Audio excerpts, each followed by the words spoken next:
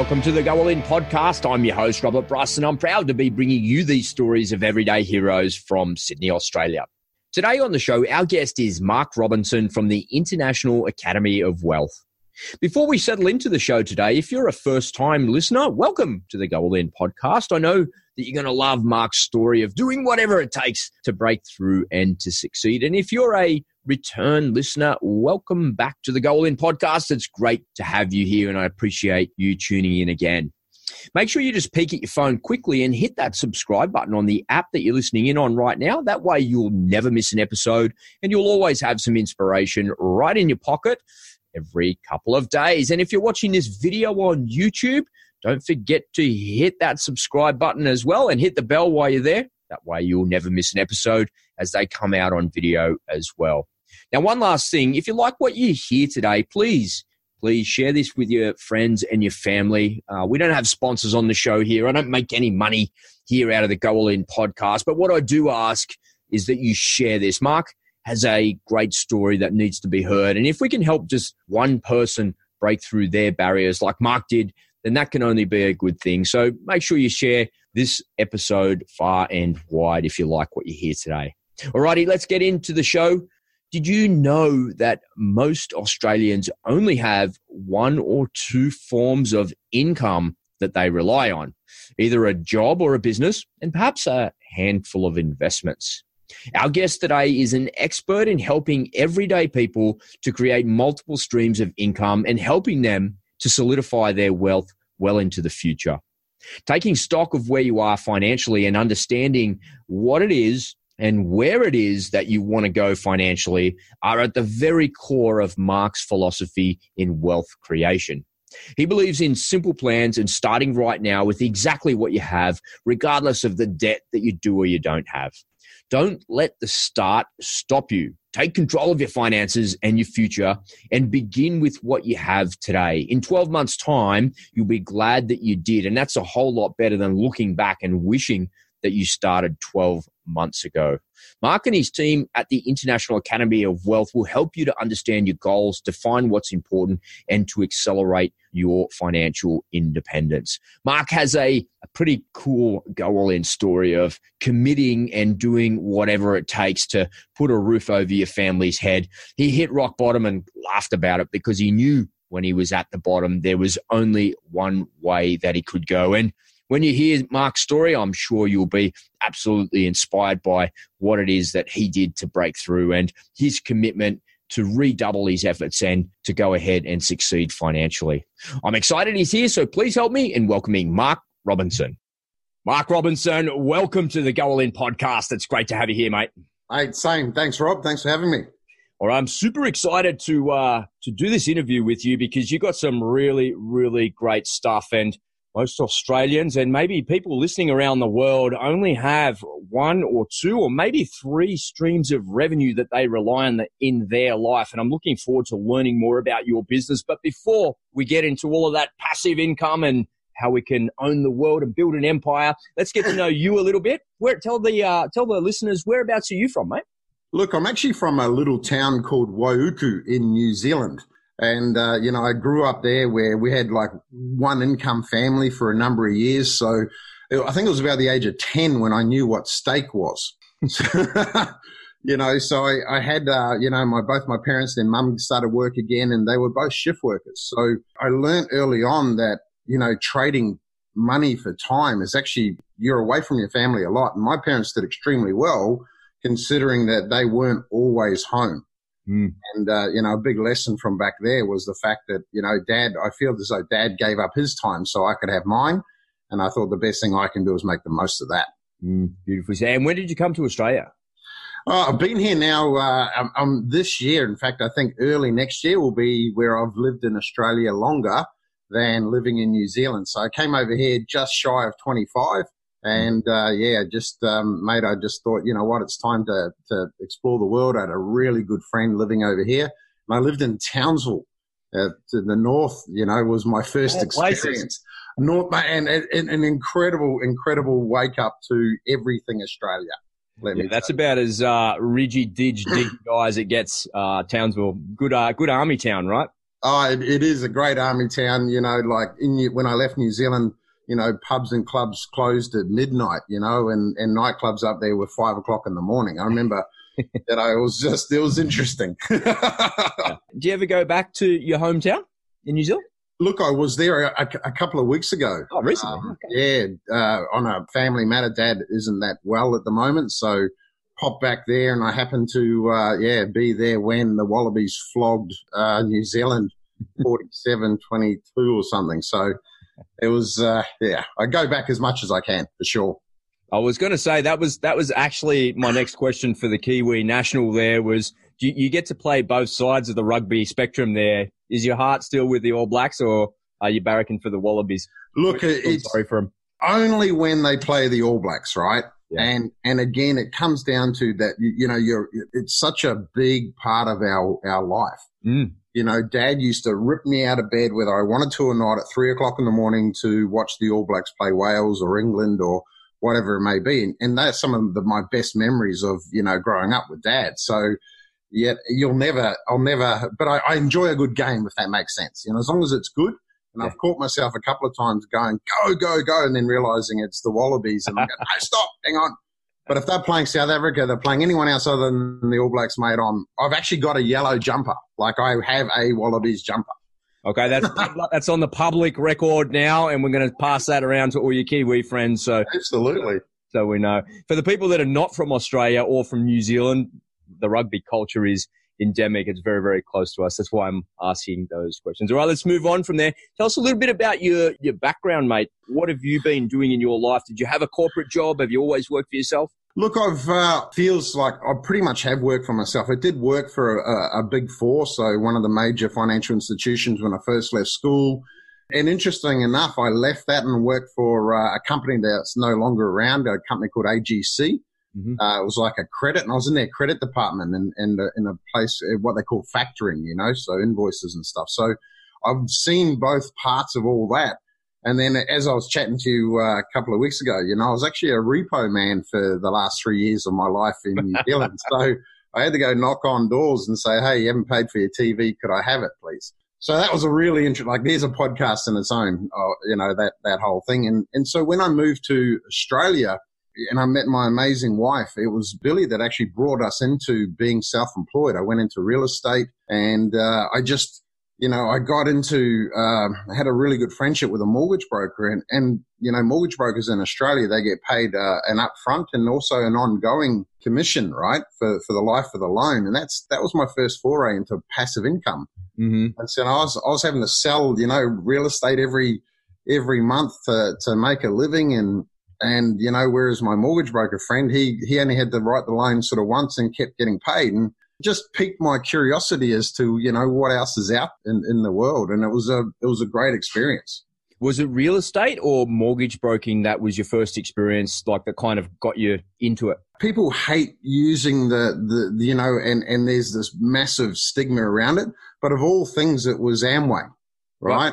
Network right marketing. Back, network marketing. And the biggest thing I got out of network marketing was the fact that things, there is no such true thing about passive income, right, without a doubt. But the education that I got from, knocking on doors in real estate and losing friends with Amway, it was that part that I went, hang on a minute, what else is out there that I enjoy that's going to allow me to help more people in my background, which is all in finance. So, we built, my wife fell pregnant and we moved from Townsville closer to the grandparents. And, we actually, that slipped in there, and I actually thought, hey, you know what? I've been in real estate for, a number of years now. That is pretty much self-employed because you don't get paid if you don't get out of bed. And I thought I better go get a real job. So I actually went and worked for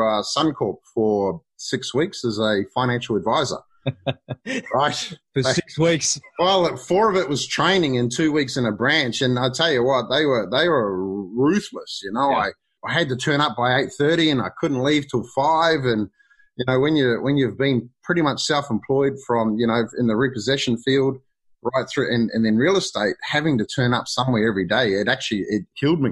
And that was the last time I've ever had an actual job. And that was what I think at the age of 30. And it lasted 6 weeks, you know. Well, I think that sets us up beautifully because it gives us a little bit of background and a bit of context to the Go All In story that you're about to tell us. So let's dive in there. And Mark, people come on over to the Go All In podcast and they watch this show to find out more about others that have gone all in. So if you could, mate, could you please share with us your biggest Go All In story or stories and the lessons that you've learned from your commitment to success?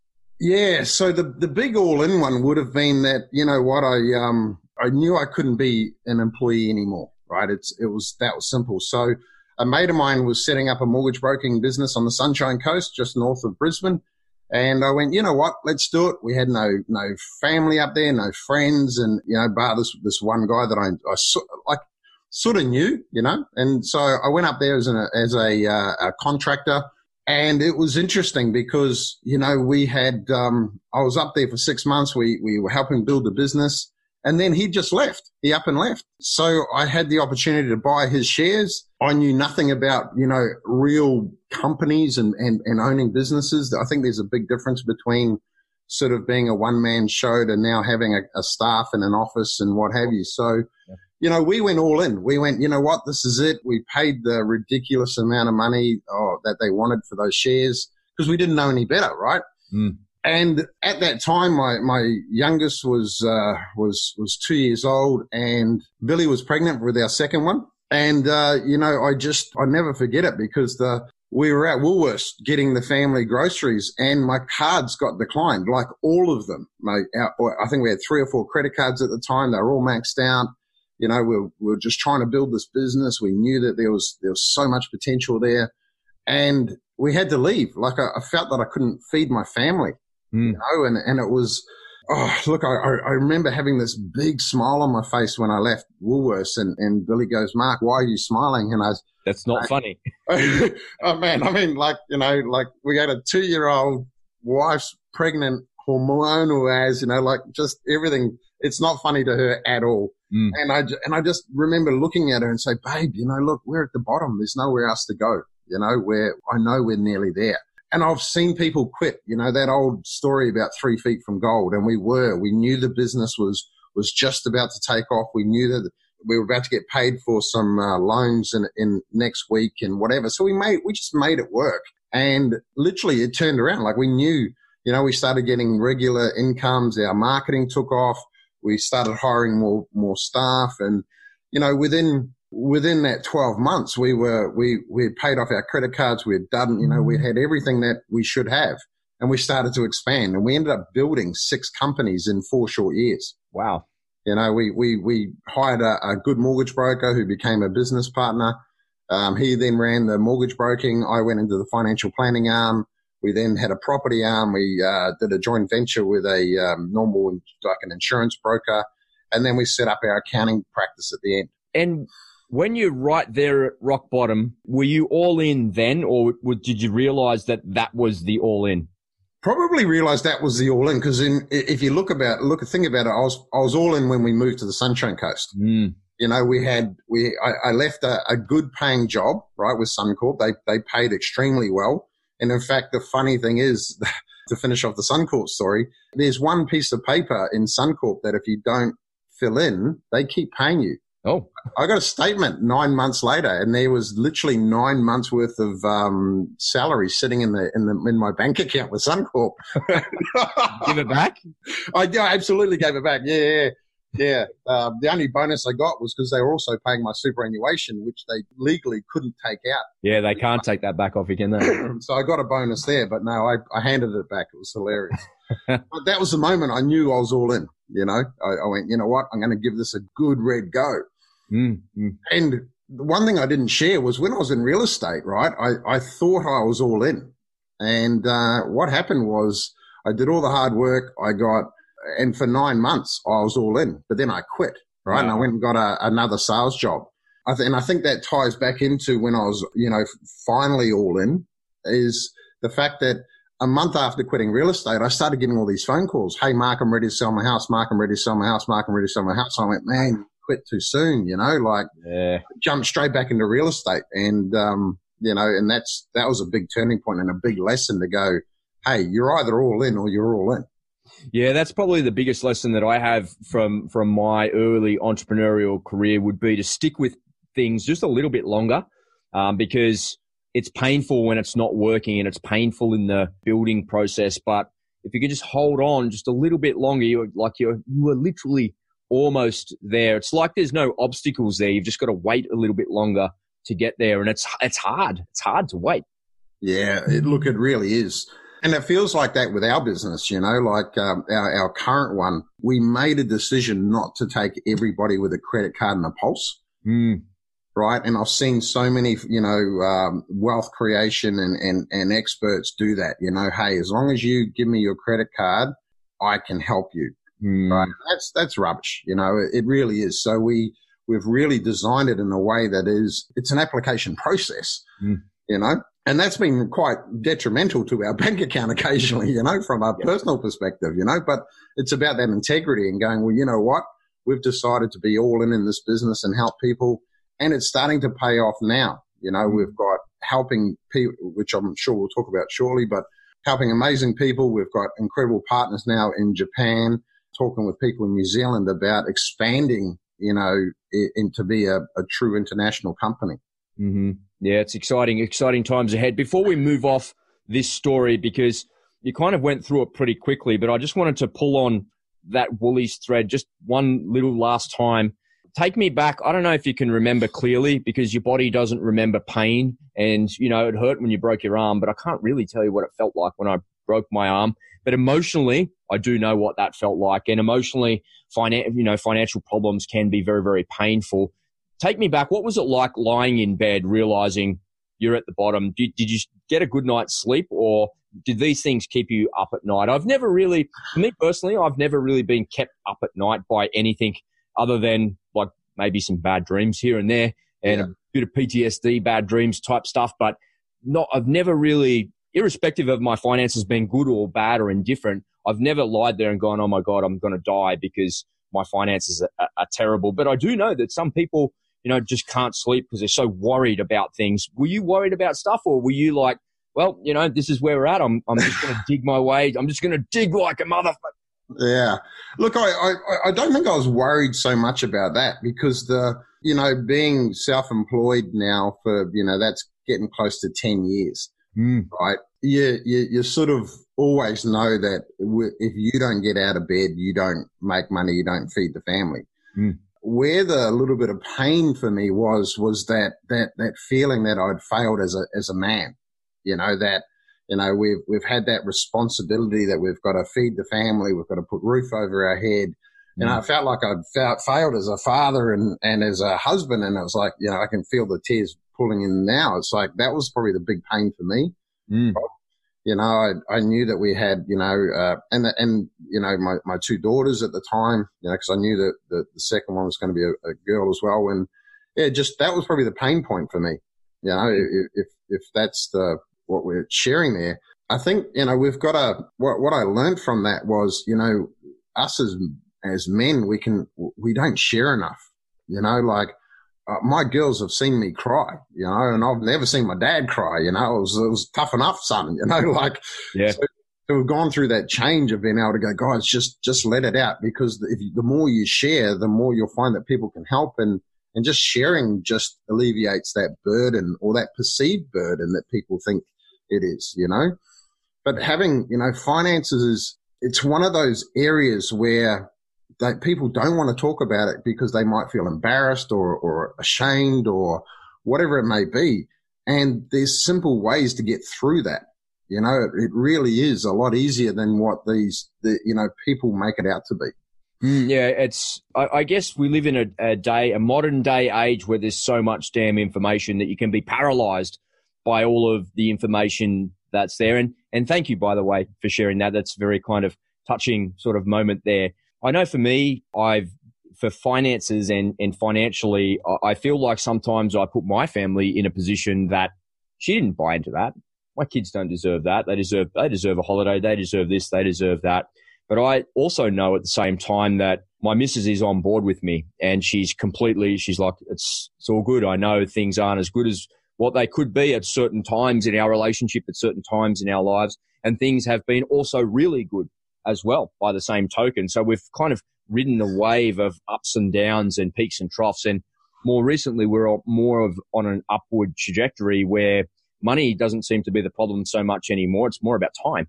And business is so busy, it's sort of like, well, you end up, it's the ultimate dichotomy, right? You have good cash flow in your business, you have good revenue, but you got no time to enjoy it.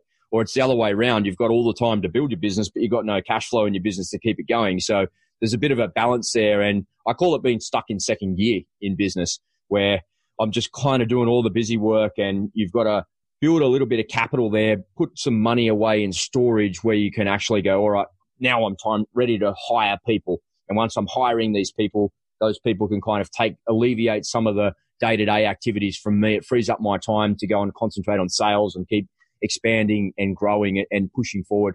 And I know for me personally, when things have been a little bit down, it forced me to sort of look back at my plan. And I'm about a plan. I love to have a plan. I'm not a huge goal setter. I have intention of going somewhere, but not necessarily, the crystal clear targets that I'm hitting. The intention is to get to this point, get to the next point, and then kind of incrementally move forward. And it's a form of goal setting.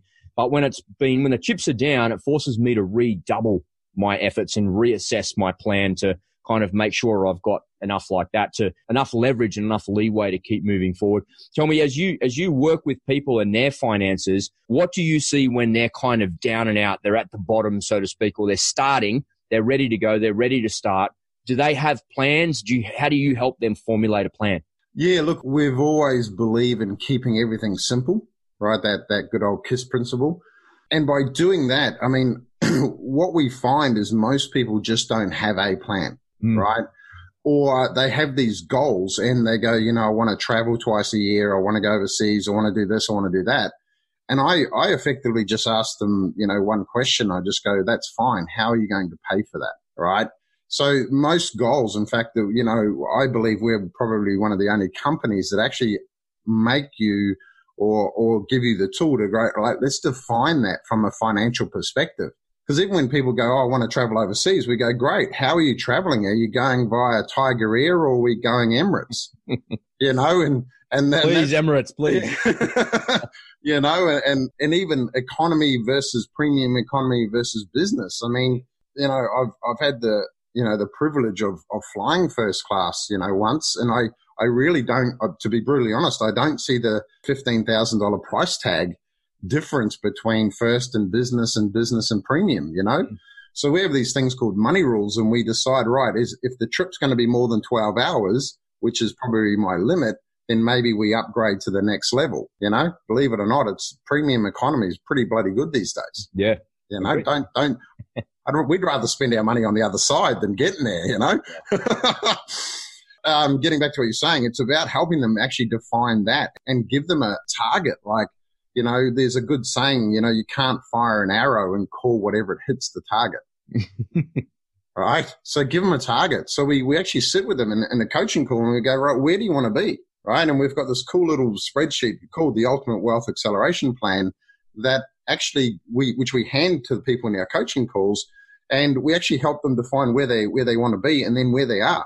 So, right. So once we've got those 2 points, we can then go, hey, based on that, Rob, where you are now, where you want to be, go, here's the research, here's the education that you need to actually decide what type of investment products or strategies or even experts that you'll need to define that. So you can go, right, here it is. This is where you want to be.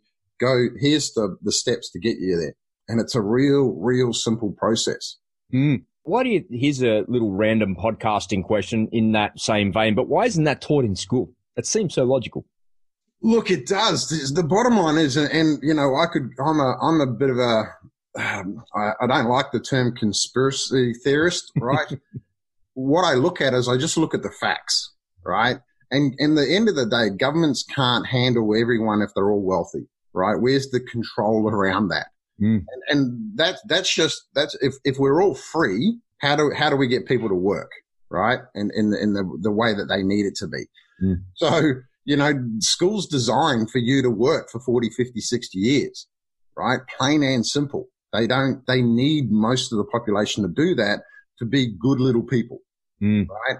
And so that's probably the main reason why they don't, right? And in fact, I was reading a couple of things the other day, and it's actually they're not allowed to teach this at school. Right. So, and that's the part where we go, we should teach them. Even if we didn't go to the lengths of, I know this sounds weird, but showing people how they can be financially free at 20, right? But just gave them basic stuff like, how to fill out a rental application, what does a bank account look like? What are assets and liabilities? We need to know these things. So, yeah, it's interesting. Yeah, I love how you define it of understanding where you are in relation to where you want to be and then just working backwards from there. That's really kind of sensible, practical and pragmatic. Recently, my daughter is about to turn 13 and we've got her an agent and some auditions, and she's about to start earning some money doing some acting work, right? So commercial, television, movies, that type of thing. That's sort of the path that she wants to be on, and kids are going to get paid money to do that. So we have to start having a conversation with her about making money. And it's not like going and working at Macca's flipping burgers because, you're swapping your time for money there. There's only a few bucks there. There's only so much you can do with that. When she goes on to these auditions and she gets these jobs, there's chunks of change that come her way. Like $2,000, $3,000, $5,000 for a 12, 13-year-old kid. It's like, what the hell? It's decent, right, for a little kid.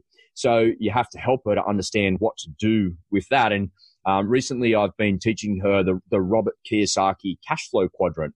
So the ESB and I. So employee, self-employed, business owner, or investor. And if you don't know what that is and you're listening to this, please Google it and teach your kids this. And she was a little bit unaware of how you can make money in the world because she just sees her mum and dad, we're the nearest thing to her. So she doesn't really, it's like, oh, dad's this. And about 3 weeks ago, they had a thing in class, like, what does your mum and dad do? Well, my mum's a photographer and my dad's a podcaster. And the teacher's like, a what? A what? And she came home and was like giggling about it and laughing about it, because her and I have a competition in social media. Well, how many downloads did you get, Dad? How many video views have you got? And I tell her my numbers and she just kind of walks past me and like elbows me and says, I went viral again. I'm like, what? Whatever. And I look at her phone. She's got 110,000 video views on some of her material and 60,000, 30,000, 8,000 likes, 8,000, like 150 comments on a video. So she's like developing a little bit of a profile for herself there. And as she builds that profile, that slots into her acting and her desire to go and do acting, because that all helps when she's got a bit of an audience. It helps her with the auditions, etc. Yep. But then you get right to the crux of it. What's the reason that you're doing it? Well, you love it. That's the first thing. That's what you want to do. But when you get the money to do it, you want to be responsible with it. So now she's kind of scratching her head going, well, I never really thought about that. And here's the chance for you to kind of think about that. And when you show her the cash flow quadrant, do you want to work for somebody and get paid $50 an hour and work 8 hours a day? Do you want to have other people working for you and you've got 10 people that work for $50 an hour, but they bring in revenue? Or do you want to take your money and send it forward to actually go and have some babies and bring you more money? And straight up from the get-go, she's like, I definitely don't want to swap my time for money. And I said, but that's what you're doing as an actor. And she's like, yeah, but I love that. I love that. And I said, that's the thing. There's nothing wrong with having a job. Having a job is a very, very good thing. It's a very empowering thing. But the money you get from the job, use that to go and send it forth and have some more babies and bring you some more money so you can keep doing what you love to do. And you've got a choice in what it is that you love to do. And she's like, these little light bulbs going off in this little 12-year-old's mind are really, really cool to see. You must see light bulbs going off in your clients' minds as well. Yeah, look, it's interesting when, one of our key principles has been around for years, and it's a misquote, believe it or not, from Albert Einstein, and it's about compound interest. And the misquote is, it says, compound interest is the eighth wonder of the world. He actually said compounding numbers is the eighth wonder of the world. Mm-hmm. But, he who understands it earns it. He who doesn't pays it, right? And we share this example of a $38,000 credit card. If you just pay the minimum off that credit card, it'll take you 141 years to pay off. You'll pay $292,000 in fees and interest. Yeah. And then I show an example of investing $50,000 at a similar interest rate, and within 25 years you'll have $2.5 million. Right. So just having that, those are the aha moments that we like to be able to go, hey, our clients, when we have the coaching call, they go, so what you're telling me is I can actually become financially free and don't have to work for 60 years, you know? And I think the biggest things that we hear is like, oh, you know, it's too late. It's never too late. No, never. Yeah. Never too late, you know, and even just good old stories like Colonel Sanders, you know, what he was 68 or something when he finally got KFC off the ground. It's never too late, or, you know, I'm in too much debt. That's another, you know, myth that people think. Now, yeah, we have to do something with that and pretty as fast as we can, but there are faster ways to do it than what the banks teach us. You know, I love this saying that we developed, you know, the banks have got us educated right where they want us. Right? Love it. They have. You know, you think about it, Afterpay now, you know, they've come up with this way about going, hey, if people have maxed out all their personal loans, maxed out their credit cards, how else can we get them into more debt? You know, how can we control them, right? And it's a case of going, guys, you know, turn your education around, understand that there's a reason why the banks give you more credit for non-income producing assets. And yet when you want money to actually buy an income producing asset, it is almost sometimes impossible to get. You know, and that just does my head in. It's like, Mr. Bankman, wouldn't you rather me be spending money on something that's going to make me money, right? Rather than giving me a 20 grand credit card and I didn't even ask for it. You know, start questioning the reasons why.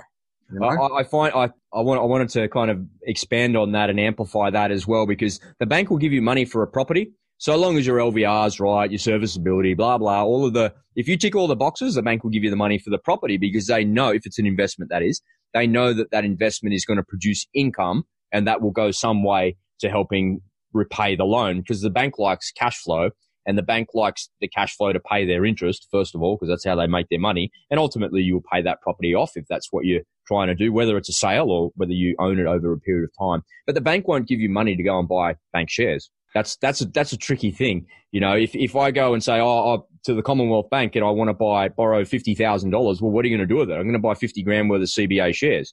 They'll just say, get out of here, you idiot. I'm not going to give you that. Yeah, so they're actually not quite right, matey. They will give you money on shares, just on a margin, right, and higher interest rates and stuff. So, yeah, it's interesting. I think what people, if they start to realize that banks make more money on emotions, right, than what they do on non-emotional investment stuff. And if you start bringing in emotions into investing, you're gonna get it wrong more times than not. You know, I remember when we used to do a lot of property investing and helping our clients buy, you know, large property portfolios. The minute they started picking the colors and the tiles and the decor of the property, I was out. I was saying, guys, you're emotionally attached. Yeah. Can't help you anymore. Right. Yeah. It's an investment property. It's bland walls. Pick it. Here it is. Go. You know? Yeah. Look at the numbers. It's the numbers. That's all there is to it. You know, keep it simple. Yeah, absolutely. Beautifully said. I just want to tie off this little thread and move on from it. But I got a little segue for you that I shared with my daughter, and it's the Warren Buffett quote where he says, if you can't figure out how to make money while you sleep, you will work until you die. And when I said that to my daughter, she was like, so I should make money when I sleep? And I'm like, drag her over to my computer at 8 o'clock in the morning. Look, how many sales have happened? Point at the emails, sale.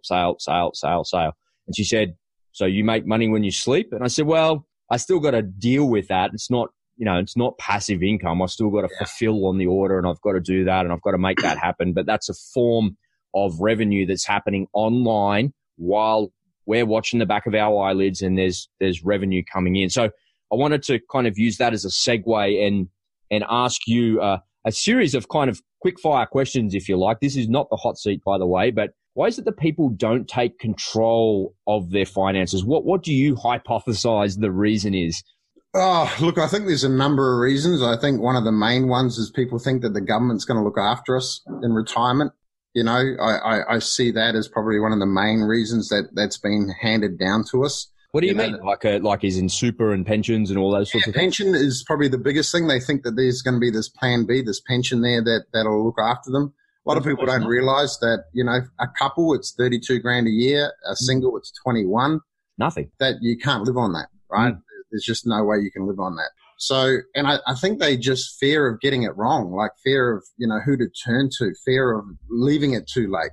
You know, that's the sort of stuff that I see. And look, we've personally got some things wrong, you know, like our accounting firm, our accountant that we hired to run that, long story short, cost us $1 million, right, to fix personally. We could have closed the company down and left a bunch of clients in the lurch, but we went, no, we're going to work through this, get these done and what have you. And, while it wasn't fun to lose $1 million, basically, we were grateful for the fact that we practice what we preach, and we had $1 million there to fix his mistake.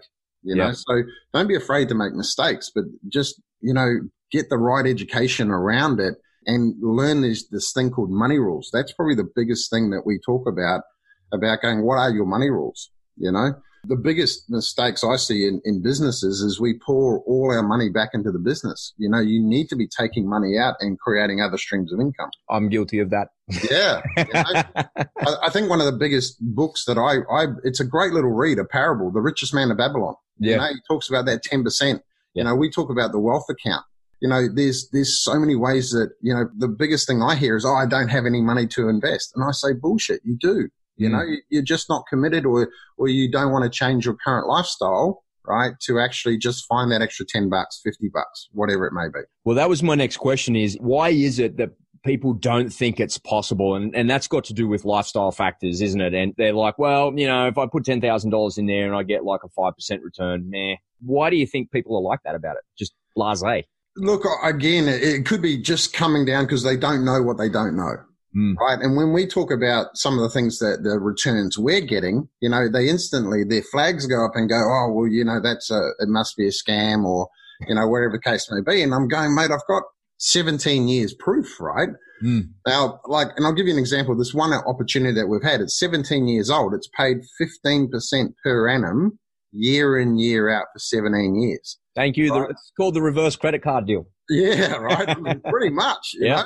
I better just quickly say, past performances don't guarantee usual stuff. But at the end of the day, when you've done your due diligence and you understand how they're making money, and you can understand why they can pay such a decent return. And I always ask the question, well, hang on a minute, guys. The banks made $10 billion last year, one bank alone, right? They can't do that on 5% mortgages, and they even can't do that on 20% credit cards. So they're using their money much better. Like, a lot of people don't realize, but every bank has to balance their books at the end of the day, right? And if you've got more money, you can lend it to another bank, so they balance their books. They charge 1% a night. 1%, that's 365% that they can make money when they've got cash, right? Yep. So you can't tell me that a 15% per annum return is a scam when the banks are making 360% on your money. Yeah, you just don't know how to do it, right? They know how to do it, right? Yes. So understand that and get to realize that we're living in an age where you get access to wealthy opportunities. Normally people call it wealthy opportunities, and it's just understanding that, man, it is such an incredible time to be alive. Just get educated.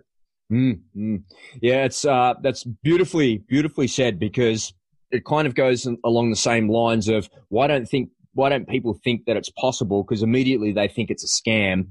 And I sort of feel like, particularly in this podcasting world that I live in, it's a funny parallel to draw, but you have two types of kind of people. You have, and on the negative side, you have haters and you have naysayers. And the haters just hate on you and they don't produce anything. And the naysayers just tell you that they can't do it. But what I discovered was the reason that people say that they can't do it, and it's usually somebody close to you, is because they don't know how to do it. And what they're saying is, oh, that's a scam because I don't know how to do that. But the reality is, as you say, there's no better time to be alive, and there's no more financial opportunities ever in human history than right now today. Oh, couldn't agree more. Like, even those that are interested in learning how to trade shares, for example, right? You don't need to anymore. There are algorithms out there, right? Like the one we've got access to, an ex-hedge fund manager developed it. His job on Wall Street was to design algorithms, right, to make money. Yeah. You no longer have to learn how to trade Forex anymore. There's either robots or there's ways that you can get professional traders to trade for you, all while you being in control of your money. Yeah, some really great social trading platforms out there as well, where you go and review, this guy got this return, this person got that return, and you're like, well, maybe I'll give him a couple $100 and see what happens. And the returns come back to you. Really easy. What a great way to invest. Yeah. And look, the funny thing is, Rob, you don't need to bet the house on everything, right? Exactly. It's probably investing's probably, we're talking about the all in podcast, right? It's probably the only part where you don't go all in, right? Yeah, totally. 100%. Yeah. Right. But having said that, believe it or not, diversifying too far is also almost the wrong thing to do as well. I've got people who are multimillionaires in property, and then they want to start selling downselling their property and going into, say, shares. Or I go, well, hang on a minute. Where did you make all your money? Don't change your winning formula. Maybe just take some of the profits from your property and diversify slowly, and a real safe way to do it. Yeah, don't go all in. Don't liquidate that portfolio. Yeah, I think there's it's probably the only one. Like even in business, when we set up our businesses years ago, we pulled money out straight away and started diversifying into other income streams because, that's what we believed in at the time, and then started to teach, and it's just, if you're a business owner out there, don't put every cent back into the business. Just pull money out and start to build a wealth account, start to actually just start investing outside the business, because, it makes business actually a lot more fun when you've got other streams of income that are not relying on you and or relying on the business. Absolutely. Absolutely. I think there's really two, for me personally, there's a couple of different ways to look at building wealth, and it's from investment and from cash flow. And my partner and I had properties years ago, and after the crash in 2008, we kind of liquidated, made some money, got out of that, and it's only ever been business since.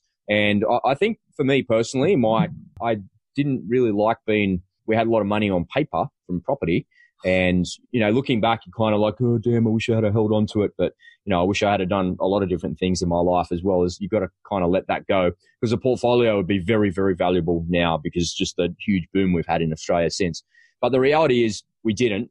And the cash flow that we got from those properties at the time was poor. It was all capital growth and capital appreciation. So I think it's really important to work out for yourself. Like you're talking a couple of times, you said, what are your money rules for yourself? I think it's really important. Are you going to put some money and store some money in a property type investment to get that appreciation there over time? Or do you prefer cash flow? Would you prefer a combination of these things? And the reality is you need a couple of different streams like that. What would you say that if people weren't sure about that, how do they decide, or how do they get there to know? Because you don't want to park $100,000 in a property and then go, oh, the cash flow we get from it's not that great, but the capital appreciation is great. I'm rich on paper, but in reality, can I borrow $50? Yeah. Look, it comes back to what we were saying earlier. Where are you now? Where do you want to be? Right. And that time frame in between. So if you've got 40, 50 years and, starting a property portfolio is actually not a bad idea.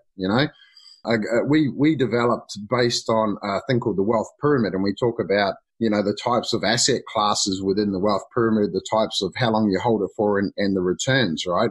And that was developed by a guy called Harry Markowitz, who's a Nobel Peace Prize winning economist. Right. Yeah. Cool. And we've just used it to our language and tweaked it a bit. So when it comes down to it, it's like, what are you chasing? And what's your time? Like we chase cash flow, right? Because we know that, we've got a 5-year plan. Our youngest will be 19. She'll be midway through her gap year. And that's where we know that we're going to be more transient. We're going to be living in Spain and, Hawaii and parts around the world that we love, without having a full-on solid base here in Sydney, And the reason being is a lot of people, and this is think about an aha moment, right? When a guy called Sam joined our community, he turned around and he said, so Mark, you're telling me that I can live around the world on what I've got now, not having to work, rather than having to live in Melbourne. I went, yeah, mate. So basically it took him 6 months just to get his all of the affairs in order. Now I haven't seen him for a couple of years, right? Because he's been in Mexico and whatever, but he had already had the ability to become financially independent. He just didn't know that, you can live in Mexico, parts of Bali for like $1,000, $1,500 a month. Recently my rent was that a week, right? So, when you start to realize that there are other ways to do it, cash flow, I don't like talking about returns, because people freak out too much, but we've got one that's paid 5% a month, 60% per annum, right? So that's, again, disclaimer, all that stuff, mate, it's not always guaranteed in the future. It's been going like that for 3 years. So we've got the qualities there from an investment perspective. But if you put $100,000 in that, that's $60,000 a year. You could live anywhere in the world on that. Yeah. Right. So it's about just getting that being open to realizing there are better ways to do it than what we're getting educated. Yeah, absolutely. And I think I just love that philosophy so much of where are you right now? Do that audit, take stock of where you are. And I'd go so far to say, it's a generalization. I realize that, but most people have a reasonable idea of where they are, and they kind of know where they want to go, but they don't really know what's possible. So they set the bar too low. And, inevitably people go, well, if I had $1 million in the bank, I'd be good. But the reality is if your going expenses are anything like mine here in Sydney that are sort of $6,000 to $10,000 a month, by the time you pay for your life, your kids, and all of the crap that you have in your lifestyle, even if I dialed that back to half of it and said it was $5,000 a month and I'd be living in a modest lifestyle like that, then the reality is that $1 million in the bank ain't going to last very long. No. I just can't retire on that. How much money do I really need to retire and to live? Well, I'm only young. I'm in my early 40s. I've got another 40 years of life ahead of me. I don't need 1 million. I need if I wanted to retire completely and never do anything else ever again, I'd probably need 20 or $30 million in the bank to live properly and to live a life of all the things that I could possibly want. And that, I think for people, that seems like such an unachievable thing, but you've got to start where you are right now, and you've got to start with what it is that you've got, and you've just got to make a beginning, right? Well, definitely, I totally agree with that. You have to start. Yeah. And even if you're in debt, you've got to start. You can find the money. You can find $10, you can find $50 and just get consistent in it. Yeah. I think but the part I want to go back to is who told us we need that sort of money to retire, right? Where's that come from? It's a myth. When you start to understand what's truly out there, right? That's available right now for just the everyday mum and dads. In reality, what would you, I think you could effectively almost retire with $50,000, just not here in Sydney. Yeah. and you've got to quantify what type of life do you want to have.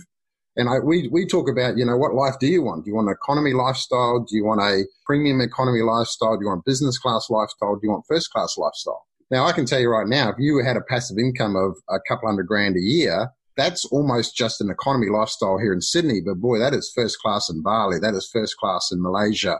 You $200,000 a year, you would have the biggest house on the island and 25 staff. You'd live like a king. Absolutely. King, right? Or queen. And so it's about quantifying that future budget. We call it your financial independent spending plan. What does your life look like? What do you want to do?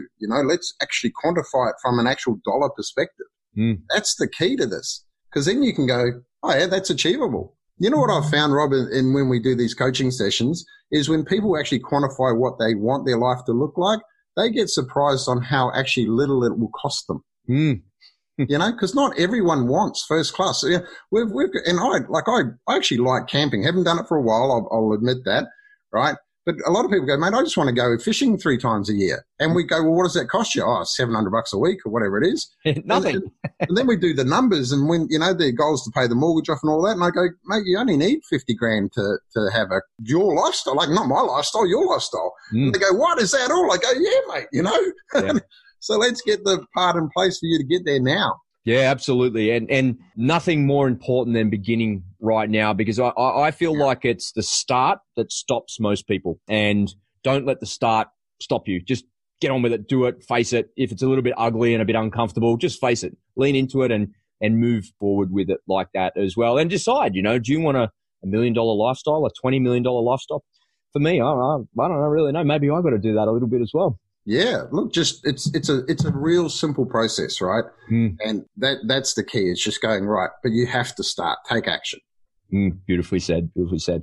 All right, when we're making these decisions, there were some really good things that you wrote in the pre-interview questionnaire that I sent to you, and I want to ask you about these because I think they were just beautifully said. When we're making financial decisions and we're making investment decisions, if you're in a relationship with somebody and you're a man listening to this, you should probably do what, Mark?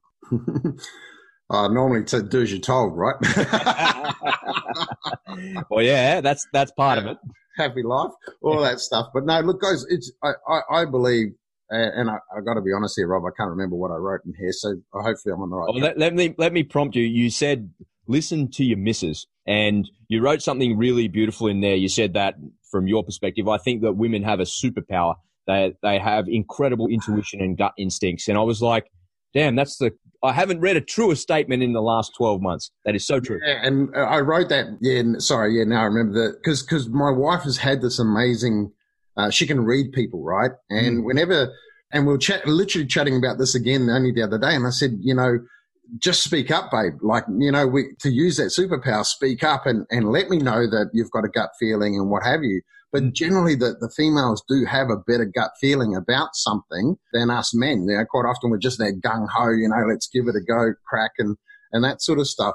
But there is a balance between what I have found, and generally in a relationship, there's always one who's going to be driving the financial part more than the other, right? And quite often, when we say, hey, what's your biggest challenge in investing? Having different risk profiles with my partner. Well, there's ways that you can overcome that, because again, when you understand, say, the wealth pyramid, if you've got a partner that wants to be, go a lot slower and grounded and that's great because the foundational assets are property, blue chip shares, that sort of stuff. But it doesn't mean that you can't have the exciting stuff in Forex trading and what have you. But at the end of the day, listen to what your gut says more than, what your head says, because it's generally right. Where I believe the gut gets confused is when they actually just don't know. They can almost shut down and go, I don't understand that. So no, we shouldn't do it. No, let it be open and go, hey, look, let's just learn a bit more before we then, let the gut have more information to make that decision. Yeah, that's beautifully articulated and well said. And, for me personally, I've got great alignment with my partner.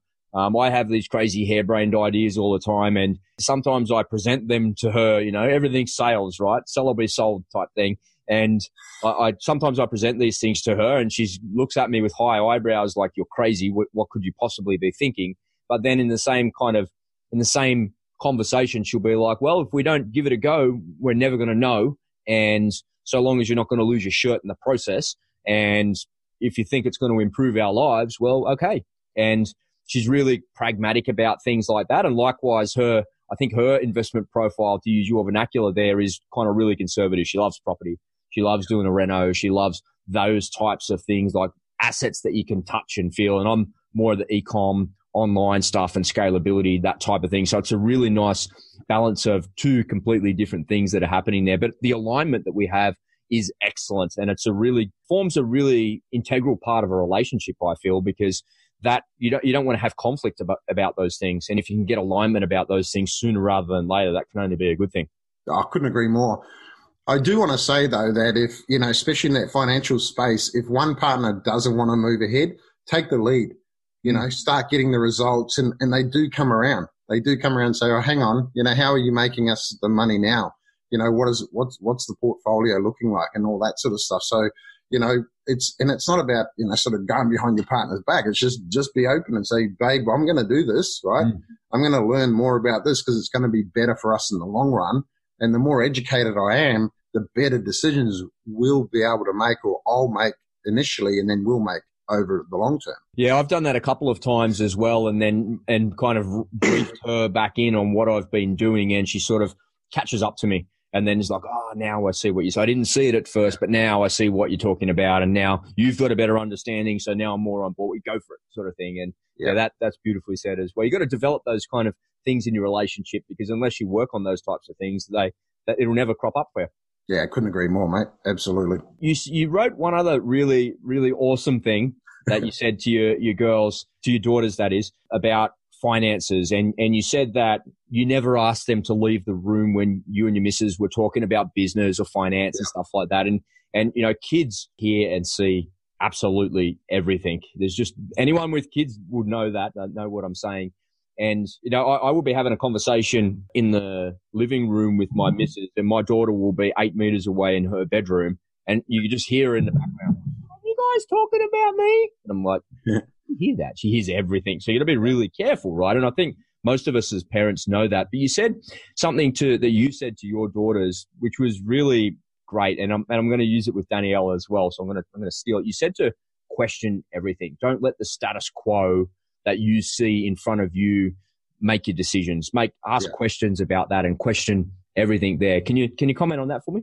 Yeah, look, it's and it comes down to because that you know, our kids are so impressionable, right? And you got to be careful as to who are they being impressed by, right? And it was just a few things coming from school every now and then, and it was just a case of, you know, even when they were like 8 or 9, I'd go, no, hang on a minute. You go, especially nowadays. I mean, we grew up in the era of encyclopedias, you know, and libraries, so. You know, and we just got told to do as you're told, right? And whereas we were like, no, go question it, you know, get on Google, go have a good look. And then don't just take the first Google one, go the opposite, you know? Mm-hmm. And I think it really came to a head when Hillary and Donald Trump were going at it, right? And my girl's a real strong and independent woman, you know, and I love that fact. But they'd come out and they'd have these just crazy facts about Donald Trump and, you know, why Hillary's going to be so much better and blah, blah, blah. And I'd literally go, hang on a minute. You know, I want you to do me a favor and go research the other side. Now, they ended up still being pro-Hillary, right? But at the end of the day, they got the fact that, you know, that there are 3 sides to the story, your side, my side, and the truth, right?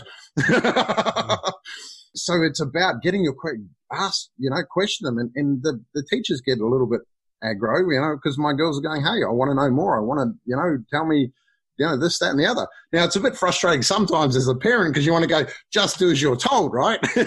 Why? And then because I go, why do we need to do that? Because I said. You just stamp that authority every now and then, right? It does backfire a little bit, but you know what? It's worth it, yeah?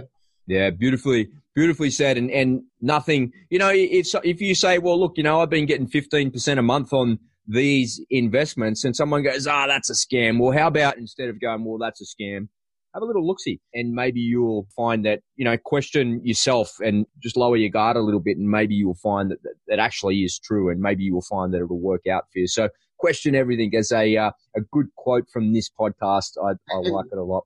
Don't send your kids out of the room when you're having tough decisions in business, in your finances or whatever. They need to learn that part. You know, that's the key. I've actually had Danielle help me with some of those hard decisions. She's like, what's wrong, Dad? I'll be sitting at my desk with my head in my hands and I'm like, what's wrong? And here's the problem. This is the problem that I've got. You know, and I'll show her a spreadsheet. I'm trying to match somebody for a podcast booking or something like that. And no matter what I do, I can't get them matched. And she's like, Dad, what about this one? Or what about that one? And I kind of share that with her a little bit. So and she's like, now I see why you're so stressed about it because I can't work it out either.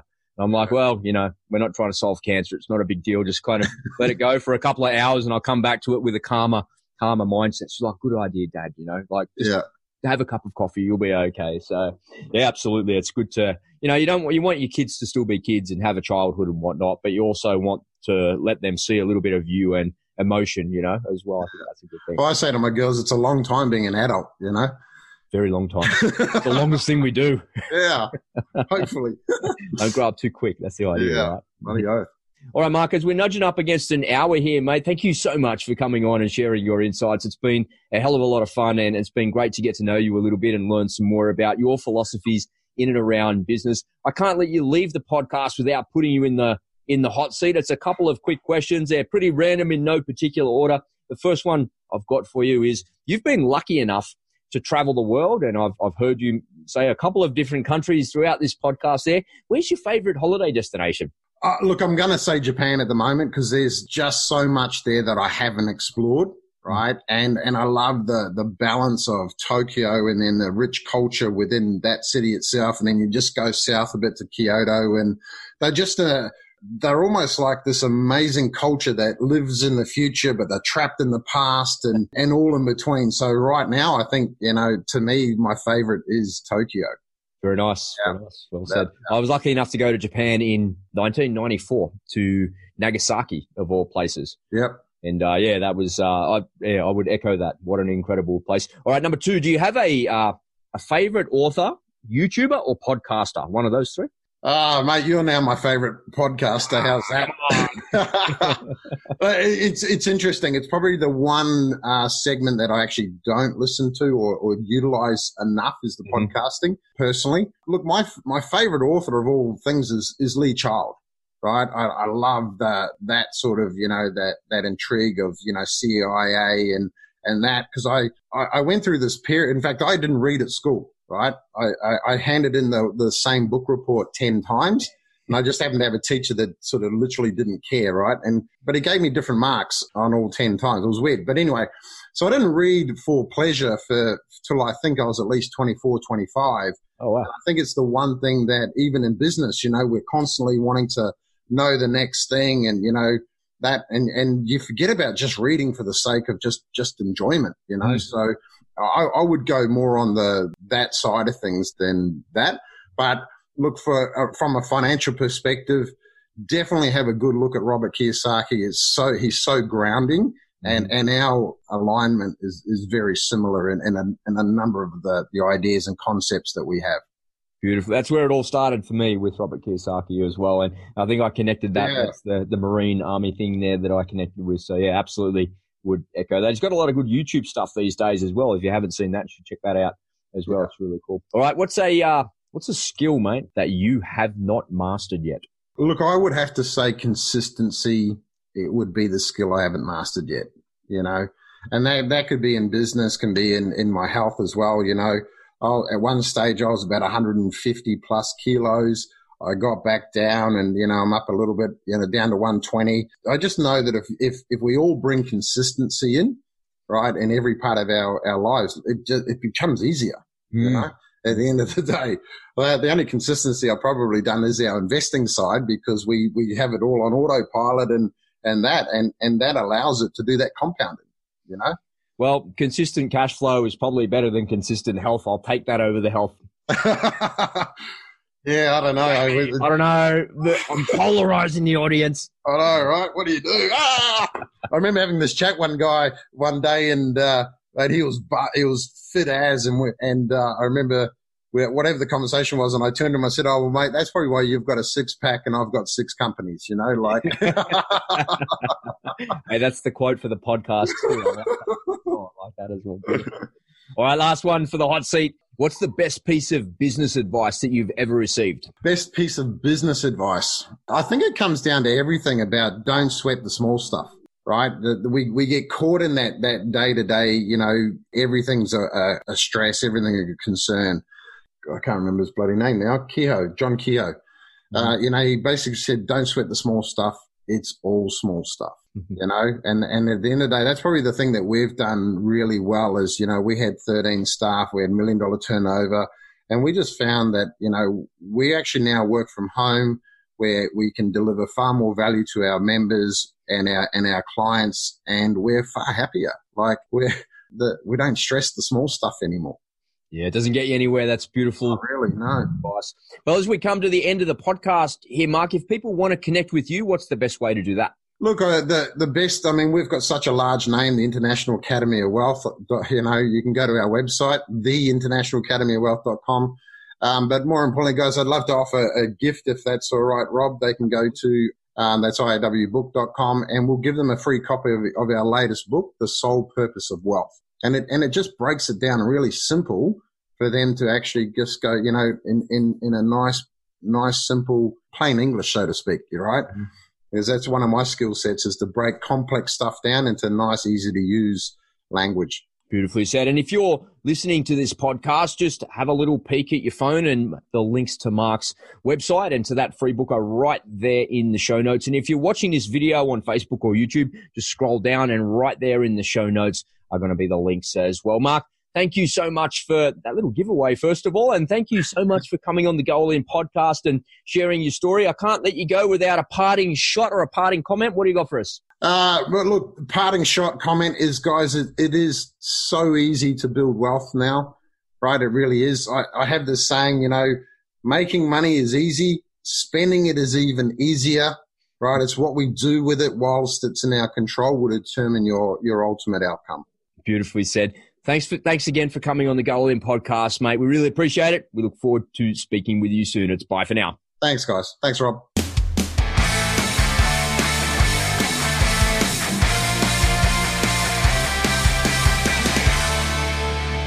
Well, there you have it, folks. If you want to connect with Mark, just take a peek at your phone and you'll see all of the links to his website and his socials right there, so you don't have to go digging around in Google for him. And if you're watching this video on Facebook or YouTube, just scroll down and all of the links are right there in the description. And if you're on YouTube, don't forget to hit that subscribe button and ring that bell. As always, if you've got a question or a comment or some feedback for the show, you can reach out via the Go All In socials, or you can send me an email. Just visit goallin.com.au for more info. And if you've got a couple of moments and you like what you heard today, don't forget to share it around, and I'd really appreciate a review, as that helps us out a whole boatload at the show here as well. Well, that wraps it up for the show today. So whatever it is that you're doing, whatever you're working on, get busy, get to it, and go all in. I'll see you next time.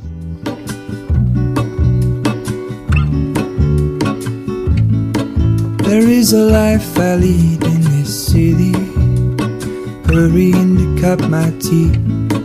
I can take what I need to get by. It doesn't make it easy. The other piece of my heart moves slow, somewhere in the great unknown. When I return from the afterglow, will you carry me like I am whole again? Wait, hold on, put me together, take me back where I belong. I want it all. I had a feeling, but the feeling is all gone. Wait, hold on, put me together, take me back where I belong. I want it all. I had a feeling, but the feeling is all gone.